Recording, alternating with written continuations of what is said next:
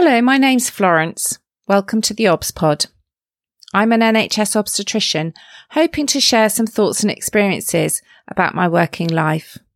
Perhaps you enjoy Call the Midwife, maybe birth fascinates you, or you're simply curious about what exactly an obstetrician is.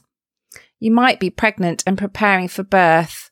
Perhaps you work in maternity and want to know what makes your obstetric colleagues tick, or you want some fresh ideas and inspiration. Whichever of these is the case, and for that matter, anyone else that's interested, the OBS Pod is for you.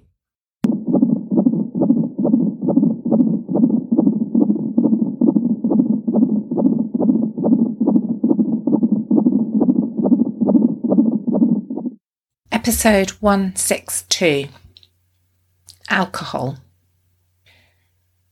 Many of us will have indulged over the Christmas period.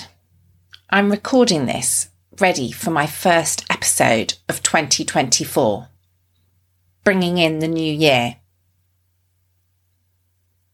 And in maternity, given that September and October are our busiest months, a lot of babies that are going to be born in those months are being conceived around about now. So there may be many women that are starting to explore and think about what they're drinking. At this time of year, there's also the campaign Dry January, or Try Dry. This is the idea of being alcohol-free for a whole month, 31 days, at the beginning of the year. It's supported by the charity Alcohol Change UK. And you don't need to have a problem with alcohol to participate. The idea is that being free of alcohol for a month will give you better sleep, better mental health, better physical health, as well as potentially saving time and money. I'm going to put their website in the programme notes so you can explore a bit more. So let's think a little bit about alcohol in pregnancy. It's one of the routine questions that we ask as health professionals when a woman books in pregnancy. How much does she drink? It's also something that you'll be asked if you attend A&E, or that your GP will regularly question you on. And I must admit, when I'm asked how much do I drink, I never really know what I should be saying. Yes, I know what the limits are, what the sort of advice is for healthy women, how many alcohol units I should be beneath, but it's very hard to exactly give an answer about how much alcohol I drink. I don't really keep track of it. I don't think of it as a problem. I guess, do I have a clear idea in my mind about how many days a week I drink? I certainly don't drink every day, but some weeks, if I've been out socialising, I may have drunk several days that week, and other weeks I might drink nothing at all. So when I'm asked to give how many units on average I drink, I don't think I could accurately do so. And what about what is a unit? Well, I loosely think in my head a unit might be a glass of wine, or a measure of spirits, or a pint of beer. But more than that, I haven't really thought about it in detail. As with many of my episodes, I have had a little look online about what we should be doing as health professionals. And in pregnancy, as with other healthcare interactions, there is actually a nice little tool, Alcohol Use Disorders Identification Test, or AUDIT for short. It's quite a simple scoring system developed by the WHO, the World Health Organization, and modified for use in the UK. And it gives you an idea about whether or not you are likely to have a problem with alcohol. at the bottom of that advice, it gives some nice, clear advice about what is a unit of alcohol. And actually, it's a surprisingly small amount when I look at it. And some of the things that I might have thought of as being 1 unit or possibly 2 units are more likely to be 3 or 4. So it's likely that even with my unreliable, variable amount of drinking week on week, that I'm also underestimating how many units of alcohol I'm drinking. And this makes me wonder, when we as health professionals ask a pregnant woman how much she's drinking, and we jot down her answer, which may be 1 or 2 units, but I've stopped now I got pregnant, or since I discovered I was pregnant, I've cut down. How accurately are we really assessing what women are drinking? Once we have the answer of what women think they are or aren't drinking, we then need to be able to have a conversation with them in a non-judgmental and helpful way. We need to have a conversation because we need to be clear about what our advice is. And the advice is for alcohol consumption in pregnancy to be 0, for all alcohol to be avoided. And I think there is confusion about this, and this is partially because the advice has changed over the years. Until 2016, there was advice to avoid alcohol in the first 12 weeks of pregnancy and then only to consume 1 or 2 units a week for the remainder of the pregnancy. And this can result in confusion. And the change in guidance is now that it's best not to consume any alcohol at all.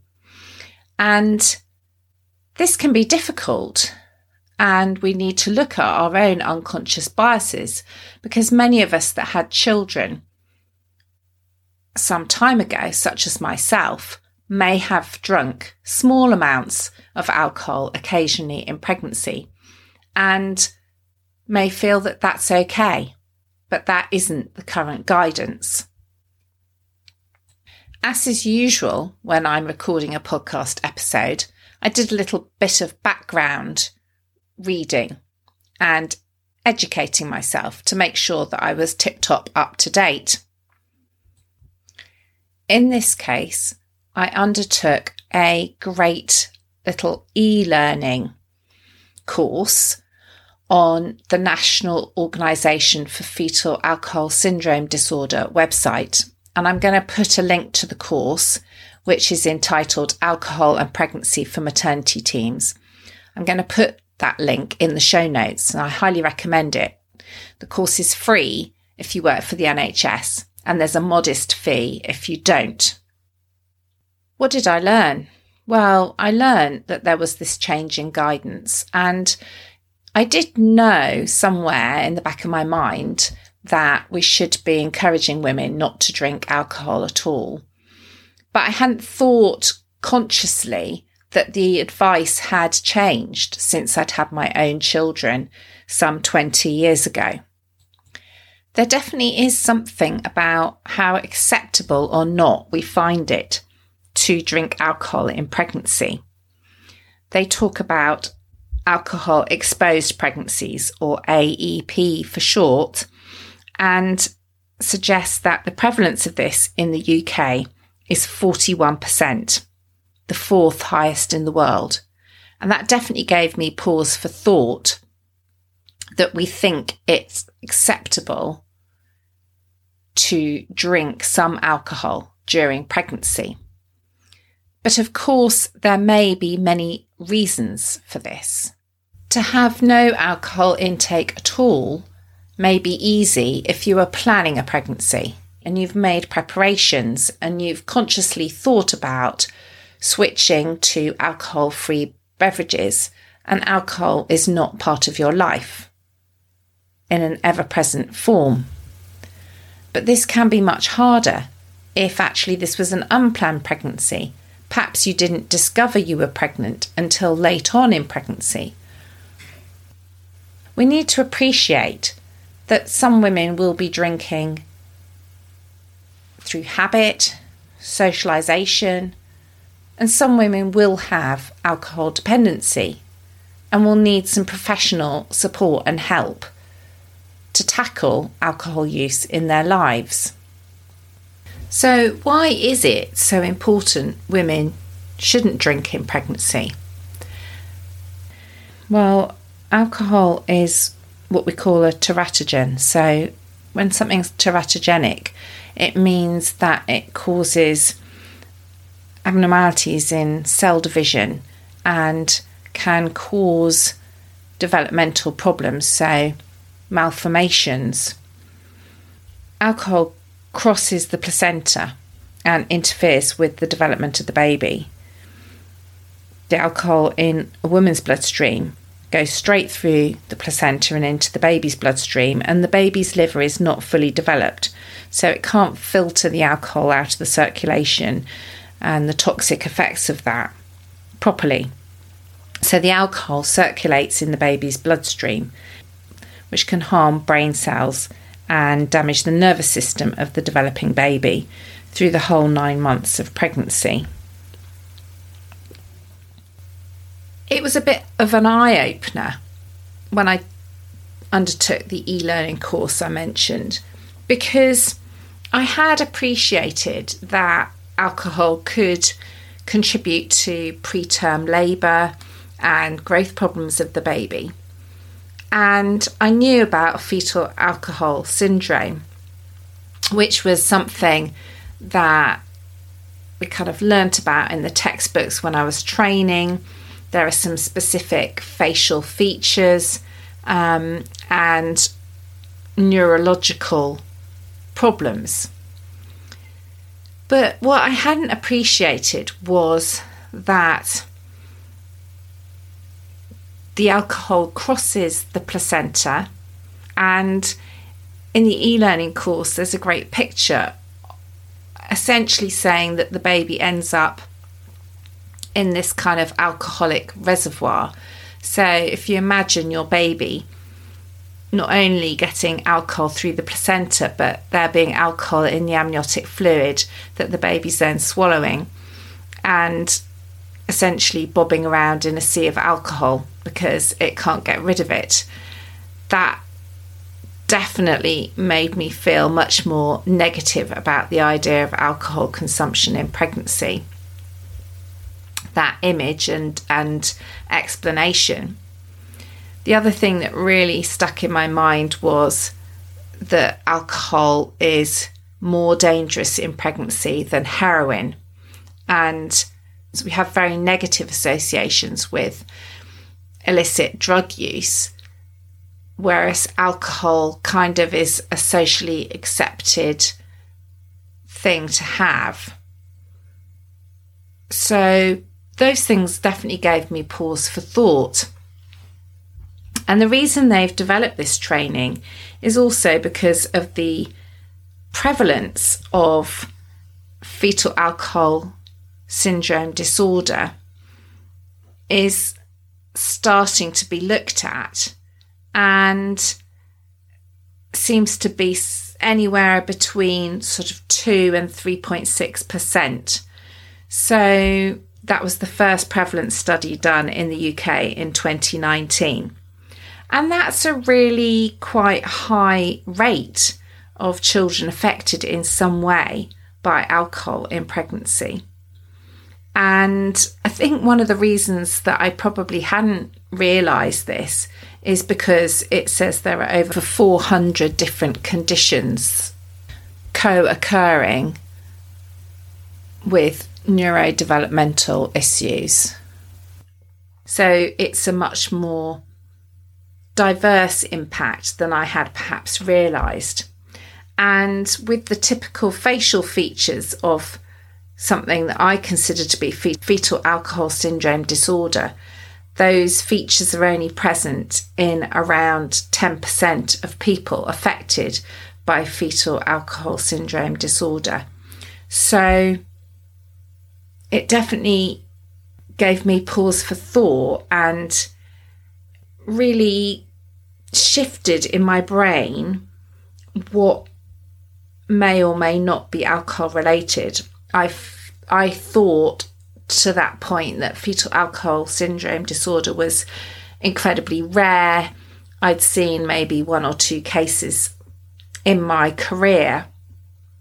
And now I'm thinking, if there are 2 to 3.6% of pregnancies affected, then actually I've probably seen lots of pregnancies affected and lots of children affected, but I may not have realised that that's what I was seeing. By no means every alcohol-exposed pregnancy will result in a baby with fetal alcohol syndrome disorder. Only about 1 in 13 of alcohol-exposed pregnancies will have some features. It's really difficult to predict how a baby might be affected from the amount a woman has drunk. It's very variable. Some babies can be mildly affected and others more severely. But the good news, just as with smoking, is that if you cut down or stop drinking altogether, your baby will start to grow at the normal rate. So that stopping drinking at any point in pregnancy can be beneficial to the health of your baby, as well as your own health, of course. If we're midwives or doctors seeing women, then our role is to assist. That is A, ask all pregnant women about alcohol use.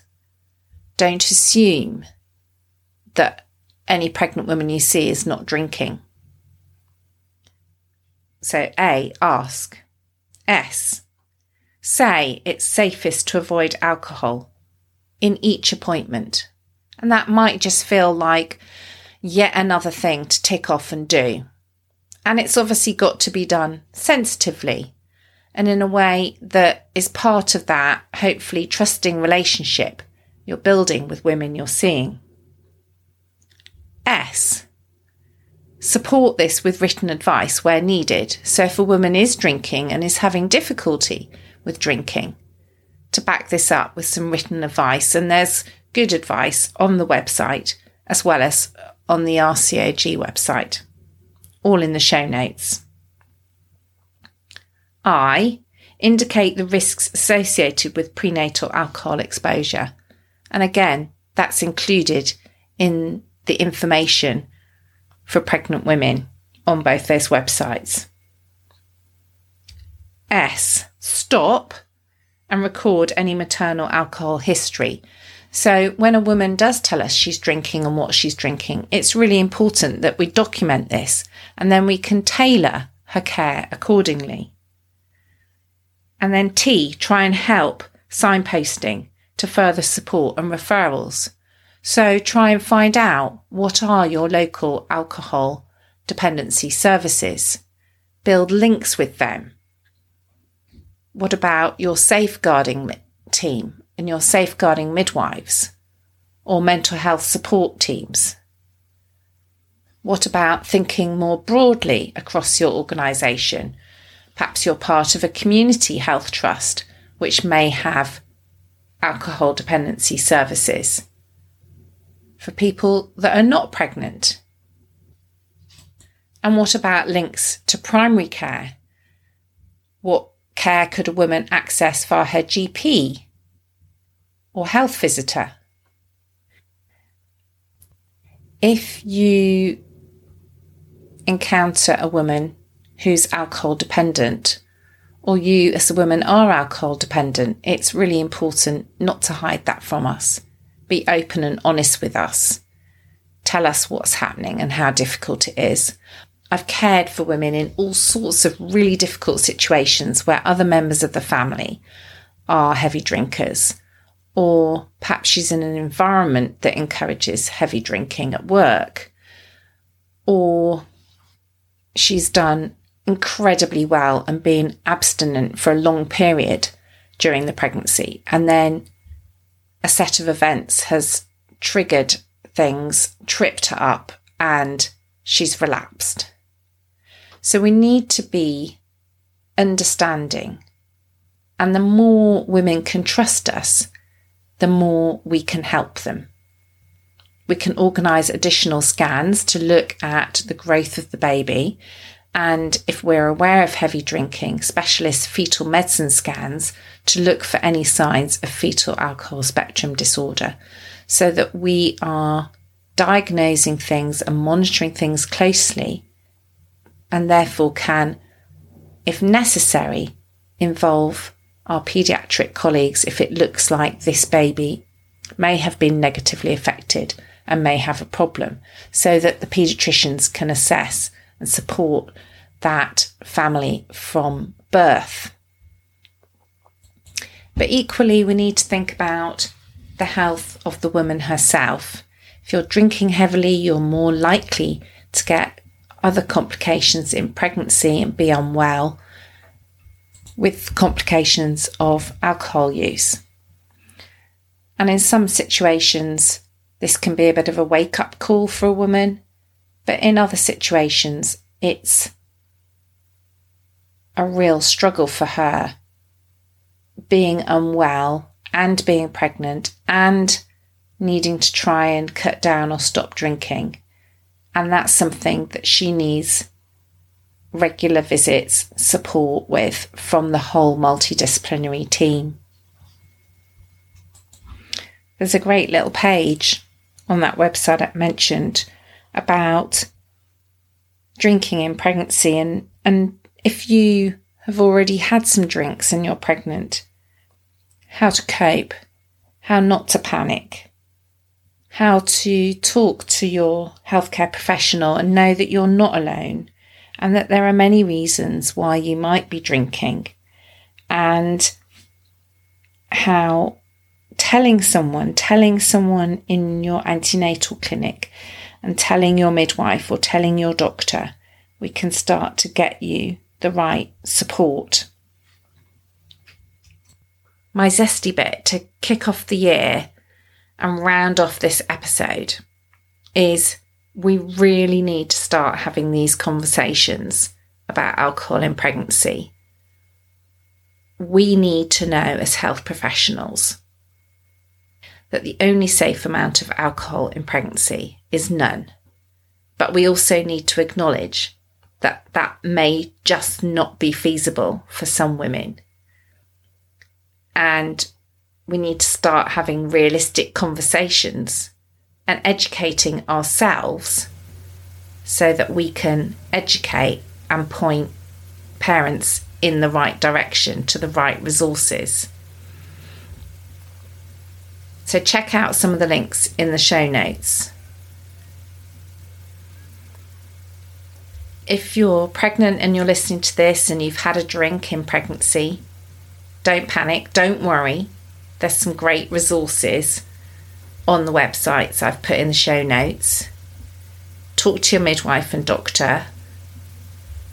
Try and think about alternatives and know that every step you take to cut down and reduce the amount of alcohol you drink will be benefiting both your health and that of your developing baby. Thanks for listening. I very much hope you found this episode of the OBS Pod interesting. If you have, it'd be fantastic if you could subscribe, rate and review on whatever platform you find your podcasts, as well as recommending the OBS Pod to anyone you think might find it interesting. There's also tons of episodes to explore in my back catalogue, from clinical topics, my career and journey as an obstetrician, and life in the NHS more generally. I'd like to assure women I care for that I take confidentiality very seriously and take great care not to use any patient identifiable information unless I have expressly asked the permission of the person involved on that rare occasion when it's been absolutely necessary. If you found this episode interesting and want to explore the subject a little more deeply, don't forget to take a look at the programme notes where I've attached some links. If you want to get in touch to suggest topics for future episodes, you can find me at the OBSPod on Twitter and Instagram, and you can email me theobspod@gmail.com. Finally, it's very important to me to keep the OBSPod free and accessible to as many people as possible. But it does cost me a very small amount to keep it going and keep it live on the internet.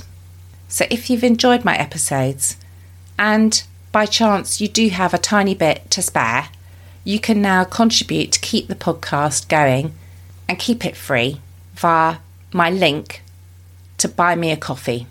Don't feel under any obligation, but if you'd like to contribute, you now can. Thank you for listening.